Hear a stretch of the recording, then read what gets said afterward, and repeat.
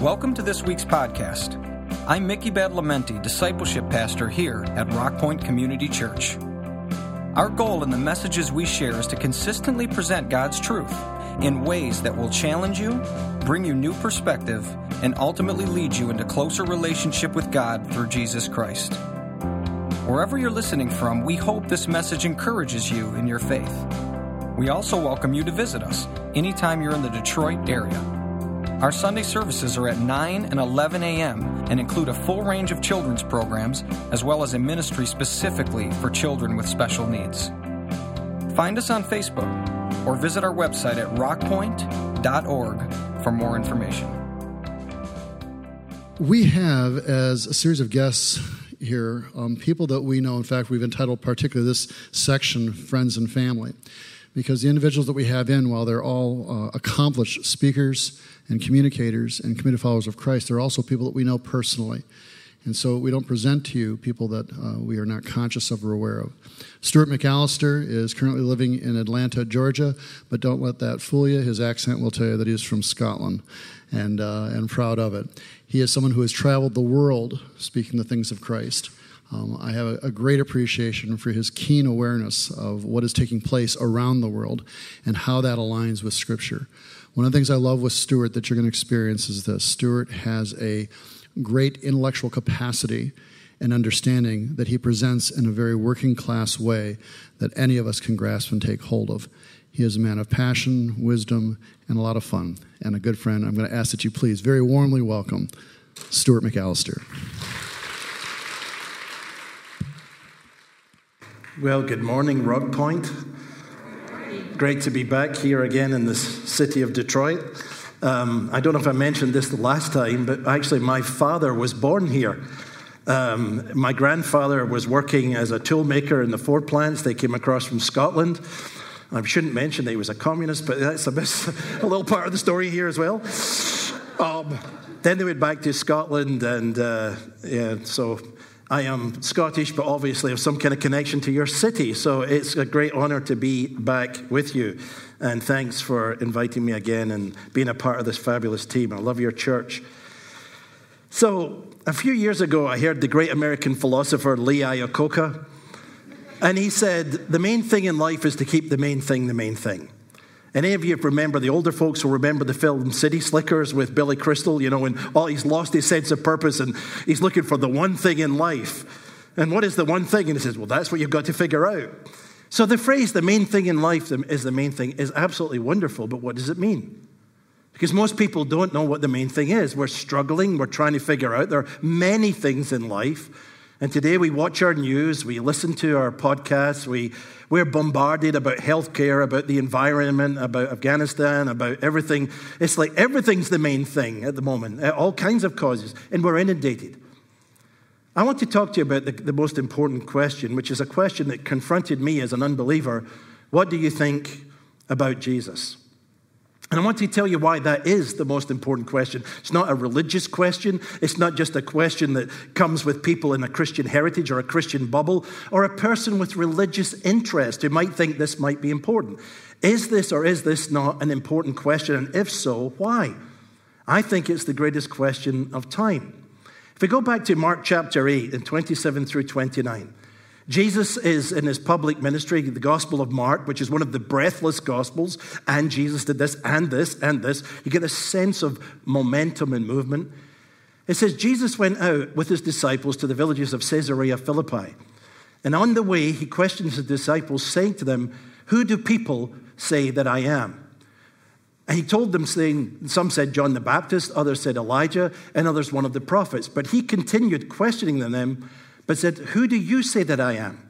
Peter answered and says to him, you are the Christ. Now I want you to think just a second about the text here. It's very interesting. Jesus is very aware that there are multiple views about who he is and a diversity of interpretations. So pluralism wasn't a modern 21st century invention. It wasn't the idea that, just because we came around to suddenly realize there's all these different religions.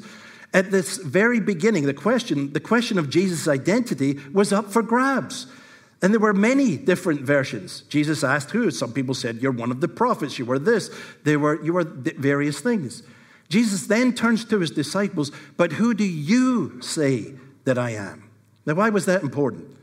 One, they were the people that were following him. They were ones who had come to recognize something about them. And when Peter says, you are the Christ, that's not just a statement like Jesus didn't know who he was, and I'm a bit confused. Who am I? By the way, Peter, can you help me? Who am I? So Peter was giving him a little bit of identity clarification. The statement was within Jewish history, within the history of the cosmos, that there was a creator, there was a fall, there was a covenant-keeping God, and that one day Messiah would come. The hope of Israel, the hope of the ages. So when Peter made the statement, you are the Christ, he's making a statement about the big story of the universe, about who Jesus is, about God, about salvation. These are massive terms, but you wouldn't just get that if you just read this for the first time. So when the question came to me, when I heard that the first time, it was a strange question. You see, if we talk about religion in America, or if you talk about God generically, you can travel the world, and I could be on the lecture circuit talking about God's spirituality. I can go to the university and talk about God with a small g. I can talk about anything religious. When the conversation zeroes in on the person of Jesus, and if I make any audacious claim that he actually claimed to be God, or that there was an exclusivity, now we have a problem. Now the gloves come off. People get angry and upset. Look, isn't Buddha, Jesus, Muhammad, aren't they all basically essentially the same thing? They're all going up the mountain. The Hindus come up this end, the Muslims come up this side, the atheists, well, I don't know where they come up, but they're coming so. And, other people and we all get to the moment, we hold hands, we drink a Coca-Cola, and we sing, we are the world, and we all live happily ever after in some kind of Disneyland. You see, pluralism, this kind of insistent, there is not one, the one truth is that there are many ways. That's the mantra of the modern age. All truths are they're equally valueless, or they're equally the same. So just pick which one fits you. Pick the one you like. I remember at the University of Alabama when my colleague, friend John Lennox, was debating Richard Dawkins, and Dawkins was famous because of the God delusion, and he had written these tremendous takedowns of Christian faith, and he attacked the whole nonsense that God was the most vile creature of fiction, and that God was homophobic, and all these types of language. Incredible use of metaphor, very interesting writing, very challenging, but, needed pushback. So when John, who is a scientist, who was trained in Cambridge, who was a philosopher, and who knew the Bible, who had devoted his life to science and mathematics, is debating him, and they're talking about evidence for the resurrection and forth and all kinds of things. When John gets to the point where he mentions about the centrality of Jesus in his life, Dawkins almost chokes. He explodes. Oh, this petty Galilean in this faraway, irrelevant country. What does that have to do with anything? And of course, John's point was, if he is who he said he was, it has everything to do with everything. That's the point. Either he is or he is not who he said he is. So my background, as I was thinking about this talk today, I left home when I was 15. I grew up in a home where my dad was the product of the Second World War in many respects. He had flown with the RAF. Britain was recovering from the war years. There was a lot of poverty. There was a lot of struggle. Dad was into this kind of Fabian socialism thing, the new Britain that was going to emerge. My mum had come from a Christian background, but saw Dad as the ticket out of Christianity. She wanted to be free. She wanted to be a party girl, and Dad was her ticket away from the Nazarene church and the kind of holiness type of thing that was just restrictive to hers. But I grew up in a very unhappy home for me. For some reason, I was the kind of kid, I didn't find out my name wasn't shut up until I was 14. But, that kind of kid who someone said you've got the face that every mother likes to slap. That's a little bit too hard, but I was the kind of kid who was always causing problems. I don't know why. Just, like to touch the wrong things, go to the wrong places, say the wrong things. And eventually it all blew up when I was 15 and I got into a fight with my father. I left home and I was on my own. Oh, party time. Imagine being 15 years old and you have to, so get your living, live in your own. I thought it was great. I thought I was free until I found out that, where's my dinner? Who's washing my clothes? How come the place isn't getting cleaned up? What's wrong with this? That was my freedom. You have to do this for yourself. Anyway, freedom comes with a price, right? But anyway, I was out in this life. I was living the good life, and I thought things were going well. And I took up with this woman, this married woman. I was working in a dance hall. I was a bouncer. Just thought, well, just take what you can get money, have fun, live the good life. Met this lovely girl, woman. She was about 6 years older than me, but she was very attractive. We were living together. And things were going great. At least I thought they were going great. Till one day she comes in and says, what do you think about Jesus? And what do I think about who? Well, I never thought anything about Jesus. I mean, why would I think about Jesus? Didn't science disprove that? Hadn't that passed its sell-by date? I mean, didn't they know that Darwin had answered all the questions of existence? I mean, or Freud had explained it was some kind of a eruption of our longings, putting a projection for comfort onto the universe, and so we came up with a God hypothesis. I didn't know, and quite frankly, I didn't care. Now, why is that important? Because I want to suggest to you that many people, a lot more than you realize, out there are like me. That the God question to them is a horror.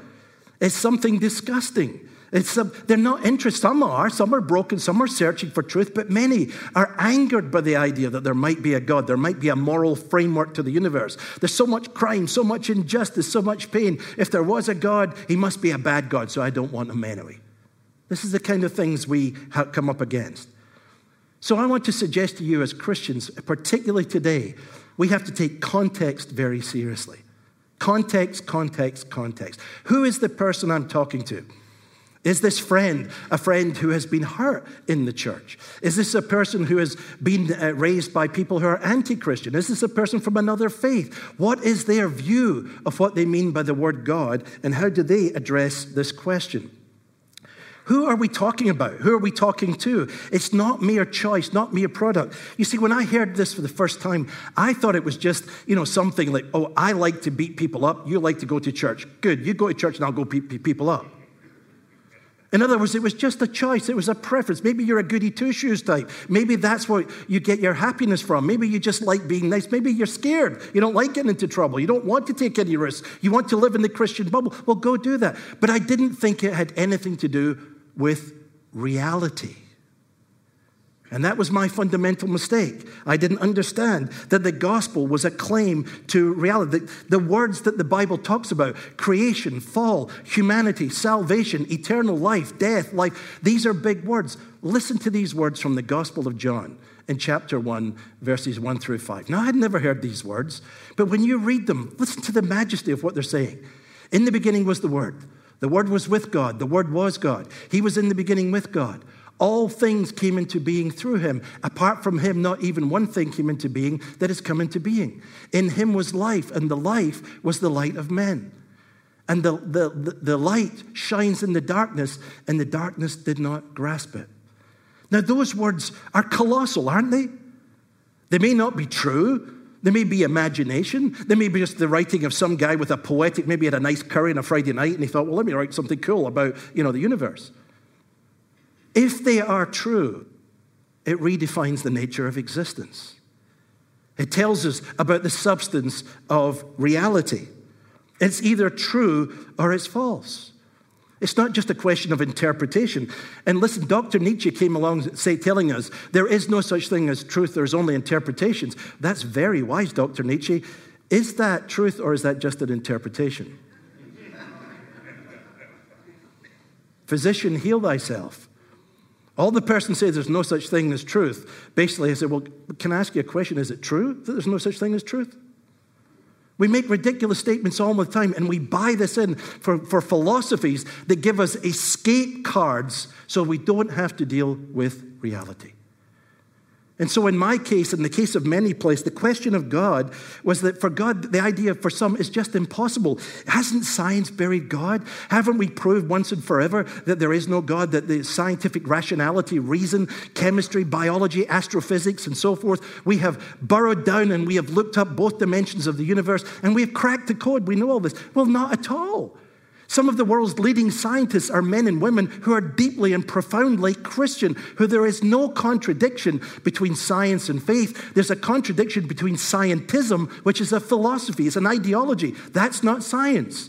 Science doesn't contradict the Bible. The Bible doesn't contradict science. They integrate because they come from the one source, God, reality, truth. So I'm not afraid of science. I want to learn from science. But this idea that it's ruled out God as impossibility is not true. The second thing is for many people, well, it's just implausible. That's where I lived. I mean, going to the dance hall on a Saturday night, going out with my friends, going through the normal, you didn't see God, did you? You didn't sort of bump into God in Sucky Hall Street in Glasgow. I didn't see him at the local discotheque. He wasn't there. So the whole idea seemed to me implausible. The Russians famously said when Yuri Gagarin went into space, he looked around and he didn't see God out there. Well, I'll bet he's seen him now. He's passed on, by the way, so he's a chance to find out if there's something there or not. But implausibility is a factor we have to deal with. I may be trying to talk to someone, a relative, a friend in the university, a colleague, and it's just implausible. And that's where we have to have our conversation, to talk to them. What is plausibility? How would you know? How would we know that we know? And get into these questions. But I think for many today, the bigger issue is irrelevance. Well, God's just irrelevant. Why? Because in the modern world, we are defined today by what we call psychological man. Many years ago, the idea was that we were religious men, we were born to be saved. Psychological man is born to be pleased. And as many Americans today are nothing more than just emotional babies and narcissists, and many Brits and many Germans around the world, we have come to believe that emotional gratification is what truth is. So truth I measure from my guts, from my feelings. But that's not the nature of truth. Your feelings may help you to orientate you towards things. They are not the measure of truth. And if subjectivity becomes the basis of reality, you're in deep trouble. So I learned the question that the unexamined life is important. It was Socrates that famously said the unexamined life is not worth living. But in my life in Scotland, I grew up, I had a great big do not disturb sign on my life. I didn't want anyone telling me what to do. I didn't want anyone intruding with ideas. I didn't seek any wider knowledge of religion or God or anything. I couldn't care less. Why? Because I knew things. What did I need? I knew how to get to the bar. I knew how to have fun. I knew how to... The things that I needed for life, I had answered. But God is the great iconoclast. God doesn't leave us alone. He comes into our world. He disturbs. He questions. He probes. He brings annoying people, sometimes annoying Christians that you don't like, who ask questions and say things. Now, please, there's a difference between an annoying Christian who is annoying because they're trying to just be loving for God and they're annoying Christian who are just plain annoying, periods. So let's try not to be the latter and be more the former. But how does God do these things? Well, he does it through witnesses. In Acts chapter 1, verse 8, we have this promise that you would receive the power of the Holy Spirit. It would come upon you, and you would be my witnesses both in Jerusalem and Judea and Samaria, as far as the remotest part of the world. Said to the early disciples. But this idea of being a witness, you see, my job as a Christian today is not to convert people. It's not to go out there and ram anything down their throat. It's simply to be a witness that God is real, that he is loving, that he is holy, that he loves them, and that there is good news even in the midst of the mess, the muddle, and all that we see in our culture today. That Christ has risen, that Christ has died, that he is here for us, that he is real, and that he loves us. My experience came from the woman that I had been living with, being witnessed to by a Christian couple, and coming in and asking me this question one day, what did I think about Jesus? But here's what happened. Because of a faithful witness, somebody witnessing to an unbeliever, a witness comes to me and asks me questions and gets me thinking. Because there's this cascade that happens in our world.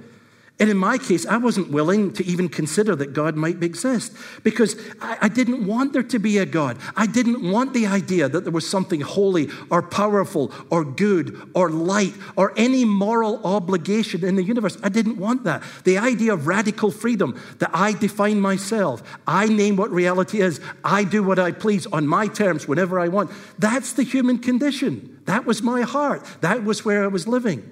I didn't want the truth because the truth was disturbing. The truth was costly. So what did I do? I learned to ignore it, to deny it.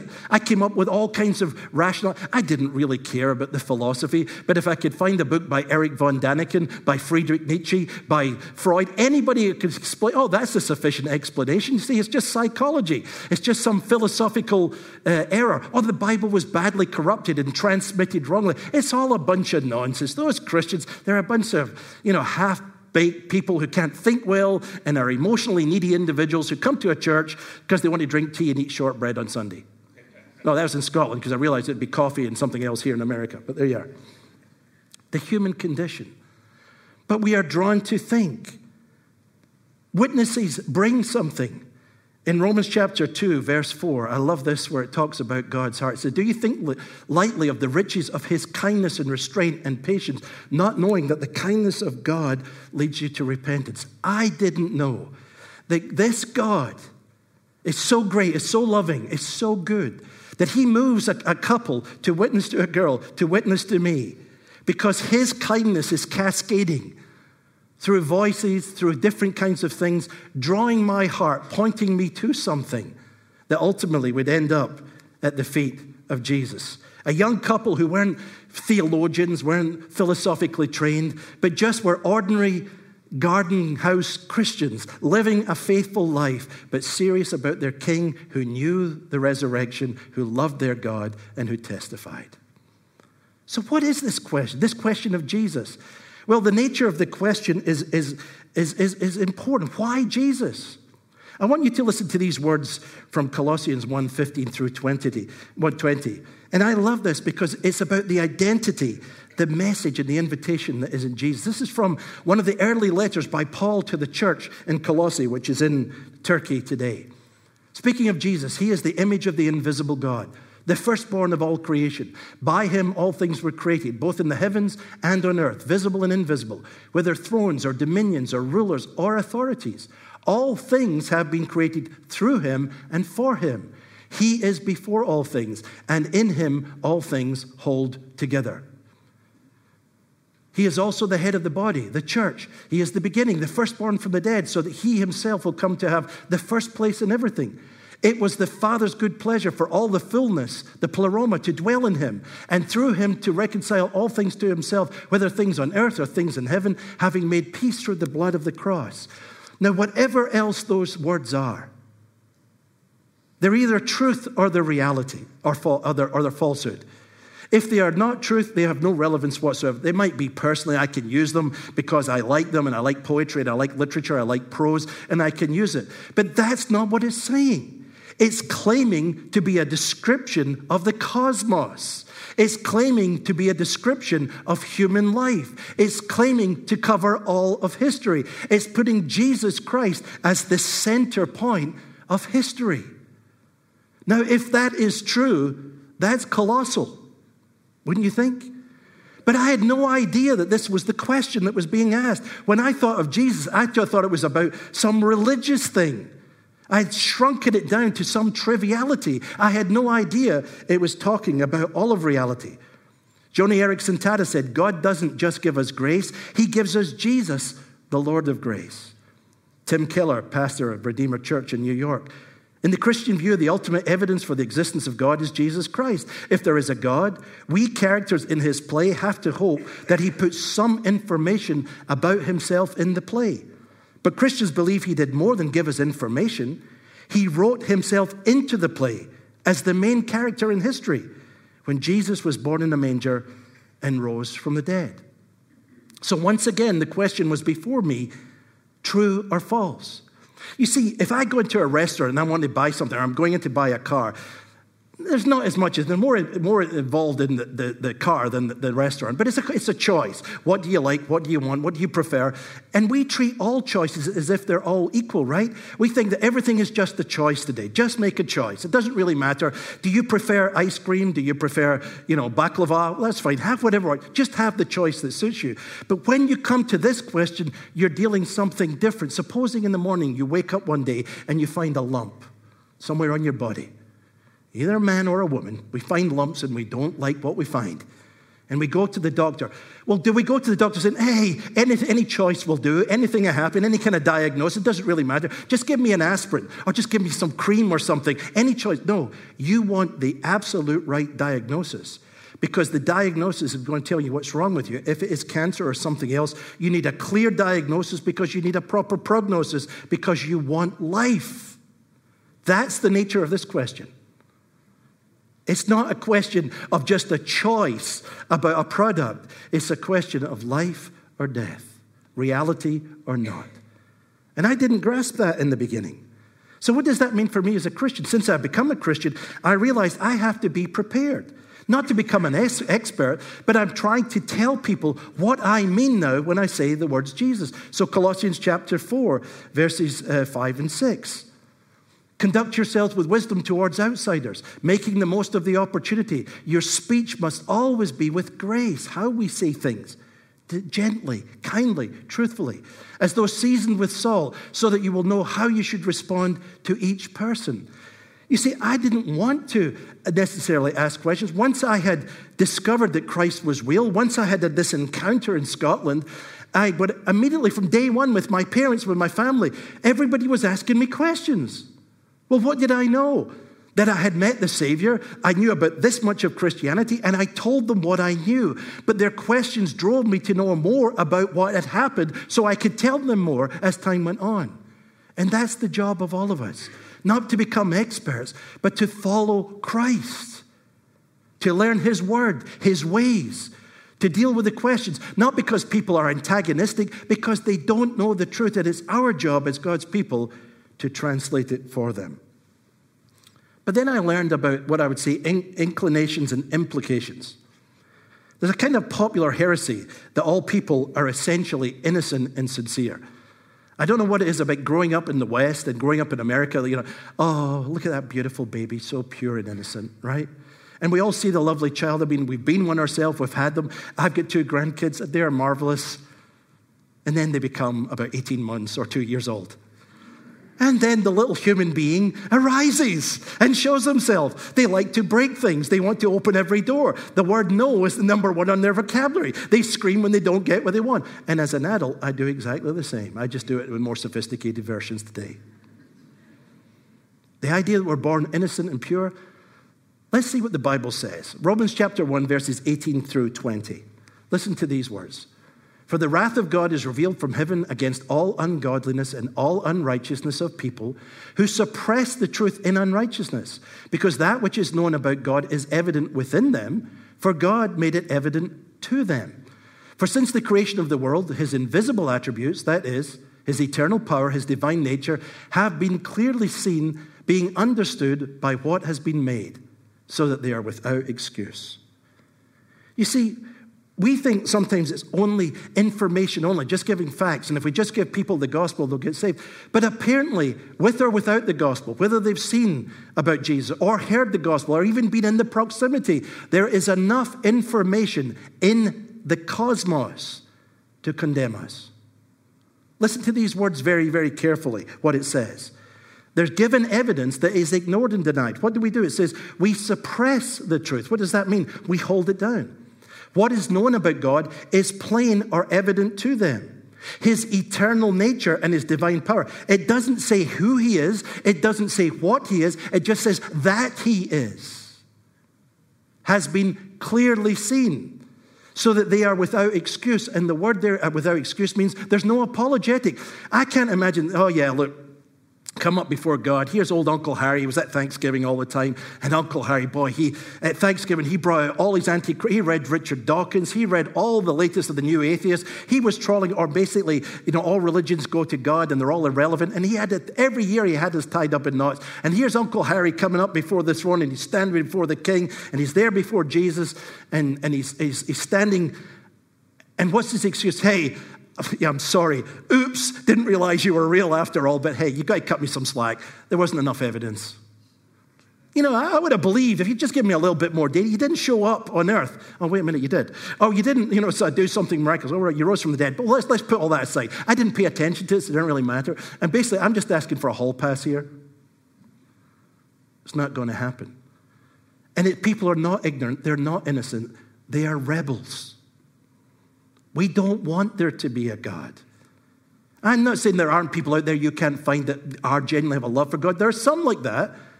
They're often the exception. But the vast majority of people, they don't want a God. They don't want to bow the knee to this. They don't want to give themselves to truth. Why?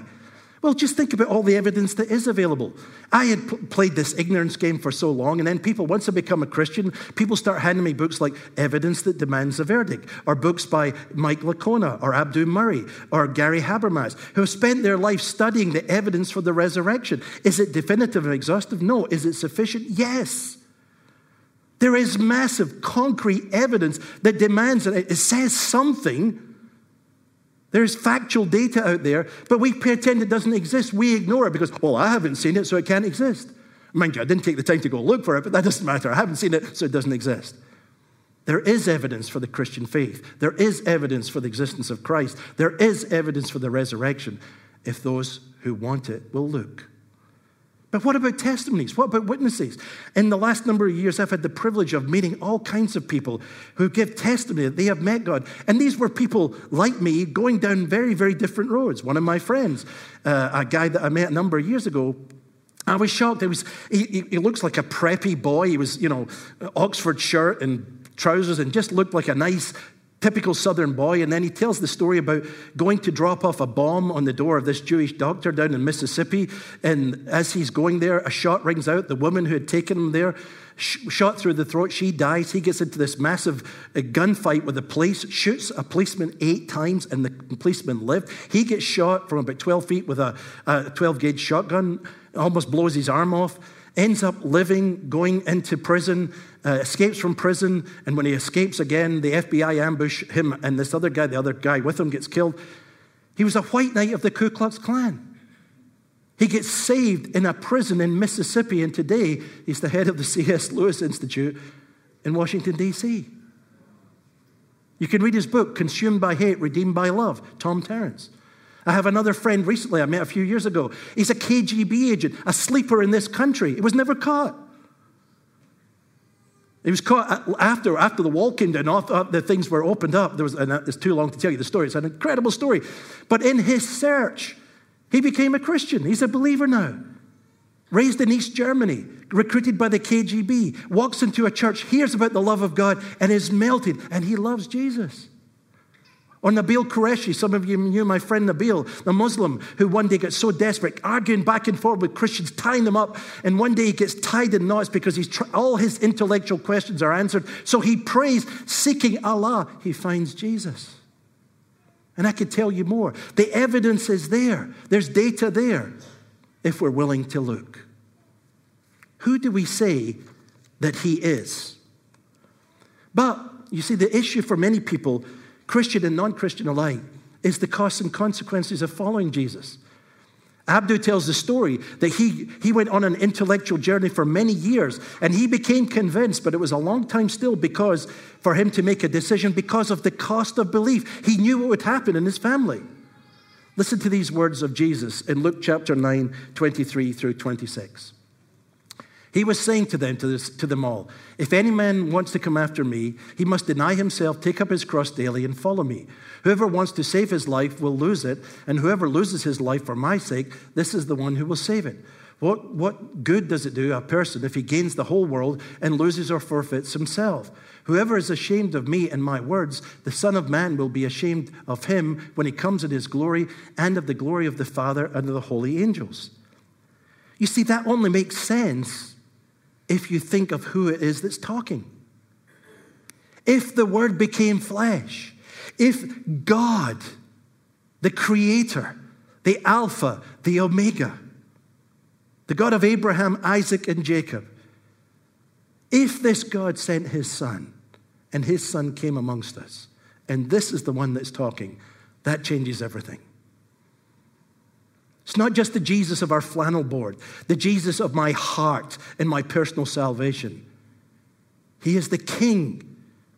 He is the Savior. He is the ruler of all. And who we say that he is is the single most important question of life. But that means admitting the truth, and it involves change or repentance. For me, once I realized this, I went into this house in Scotland. I was going to beat these Christians up. I'm sorry to say that, but that was the truth. I got ambushed by grace. I heard the gospel. I had no idea. That evening I went up, and I remember kneeling down and praying in their bathroom, and I said, God, if you're there, I need to know you. And I had an encounter with the living God. Now, I have spent 40-odd years trying to figure out what happened that night, trust me. Because it recalibrated everything. I had to rethink everything. I had to think all kinds of things that I thought I knew that I didn't know.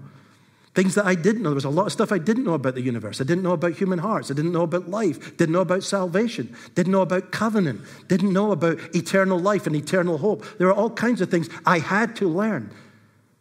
And now I know they're real. And I know where I'm headed. And I hope to God you do too. But when I got that information, I remember having this kind of oops moment, like, there really is a God. And all of a sudden I became aware of something.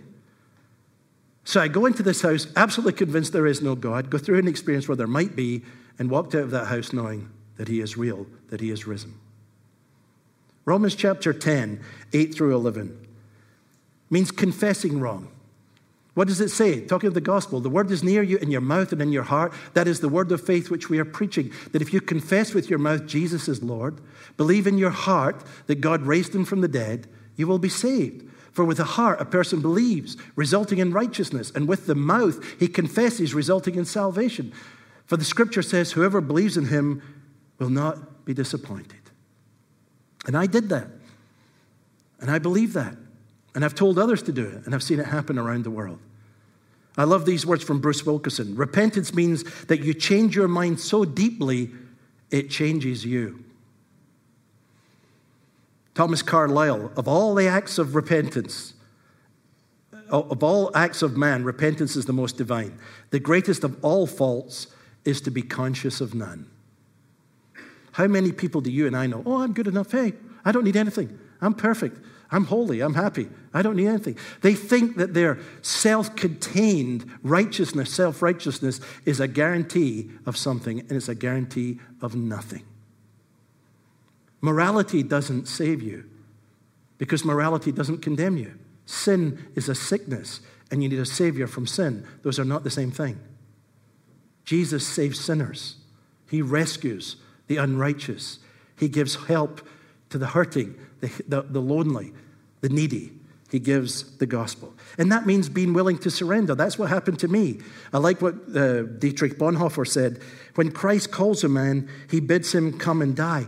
And that was because for me, and I think for many people, it's waking up one day, I realize who is calling. You hear this in the words of C.S. Lewis. C.S. Lewis, who ran from God, who moved from pantheism to naturalism, pantheism, and then theism. Then one day, he didn't want Christianity. He wanted to be a theist. He was rationally persuaded, but he heard the footsteps of the one that he was resisting for so long. And then he says he was surprised by joy.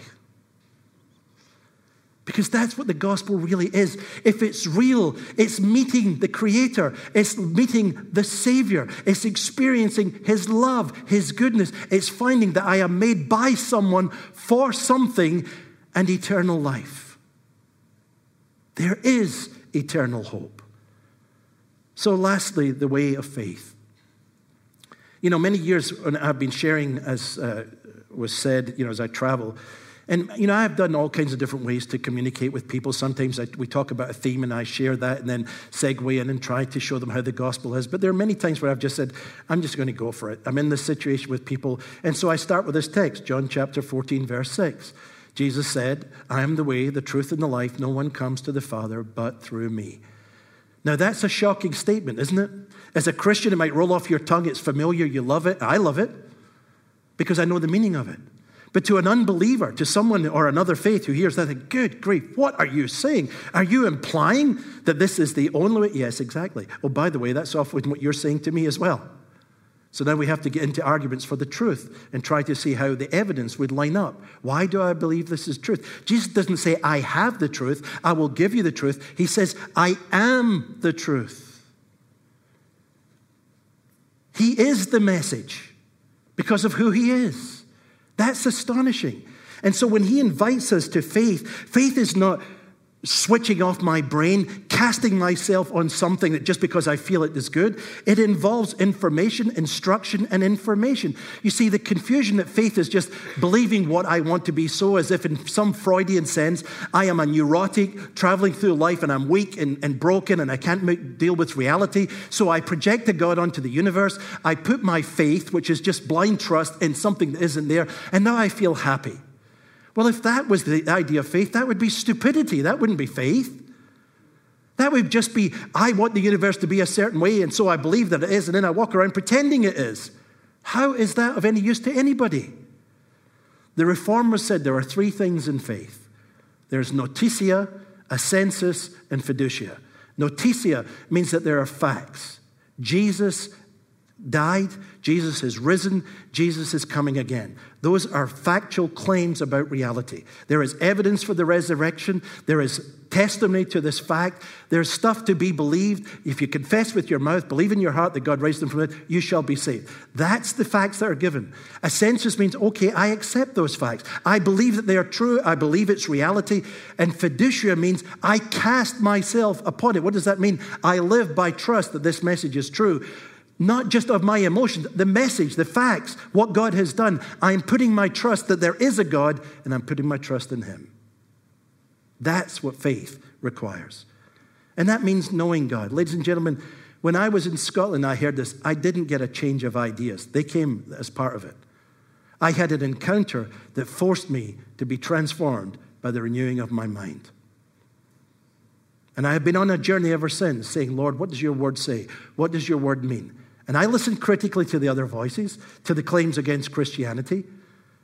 But I have met the Savior, and my challenge is to follow him and to know him. So the conclusion is this. S.D. Gordon once said, Jesus was God spelling himself out in language humanity can understand. Calvin talks about God's great condescension. You see, as a bouncer in a dance hall in Scotland, as a thick Scotsman, I couldn't see God. I didn't want to see him in religion. I didn't want to see him in morality. I didn't want to see him in philosophy. I didn't see him in the dance hall. But I saw him through the life of a woman, and I saw him in a young couple, and I began to have glimmers of something. And then when I knocked on the door, I found that the door was actually open. He was knocking. He had opened it. He was giving the invitation. And it was revelation. What is revelation? Revelation isn't some magical thing. Any of you have ever had a relationship, and most of us have had them or you'll have one. Revelation is what happens between human beings, isn't it? You meet someone, you will not know them unless they reveal themselves to you and progressively tell you, and you go on a journey. You never exhaust the knowledge of another person. Isn't it interesting that God comes to us the same way? He reveals himself. He gives us knowledge. And if we respond, we get more. And if we keep responding, we get more and we get more.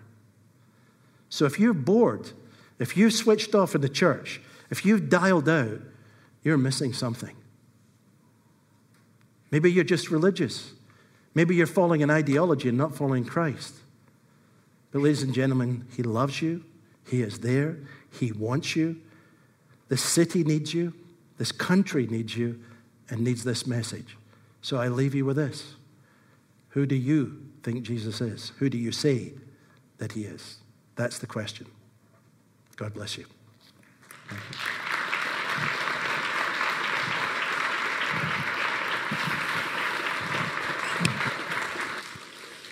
One of the things that's been different in this season with our guests is we kind of open the doorway for them to just personally express aspects of their own experience. And I think it's been very rich this season as we've heard from Alicia and Abdu and Stuart and others in this time and the depth of that. Another thing we've said in this church over the years is that the gospel is oftentimes not acceptable to people, but it should always be accessible, that we should use language and approach so that people can approach the gospel. And I think today what Stuart has shared has been incredibly accessible in that. And I hope that you take what you've heard today and that you apply it. Now, next week, Mickey Bellamente, our discipleship pastor, will be sharing. The following week on Labor Day weekend, Brian Wassam, one of our elders, will be sharing. And then starting with Homecoming, I will be speaking for eternity. It'll just feel like it, that's all. We're going to be back into our regular launch and what's taking place. Keep in mind, again, please, the homecoming. But I really appreciate Stuart just taking the time and the effort to be here and be with us. He's been a great friend. Would you just recognize one more time his effort on this?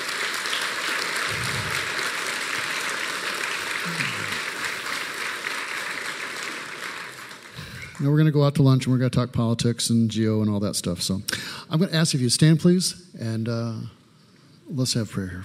Father, I thank you so much for just the gathering. I thank you for those who are in the live stream, and I ask your blessing upon them. I ask that maybe even they would take the opportunity with homecoming to begin once again to be on site, on location. But for all of us gathered here today, Lord God, I just thank you for the richness of your word. I pray, Lord, that we take these things and let them work deeply into our soul, and we'd recognize, God, especially in dealing with others who may not find these things acceptable, that just sharing our own witness in innocence and truth can have tremendous power and impact. And as we seek you more, we learn more. So guide us in these things, we pray. We commit these things into your hands as we continue to process these things through the week. I pray your blessing upon Stuart, upon his wife, and upon all that they are continuing to do. Watch over him, I pray. I commit him into your hands in Jesus' name. Amen.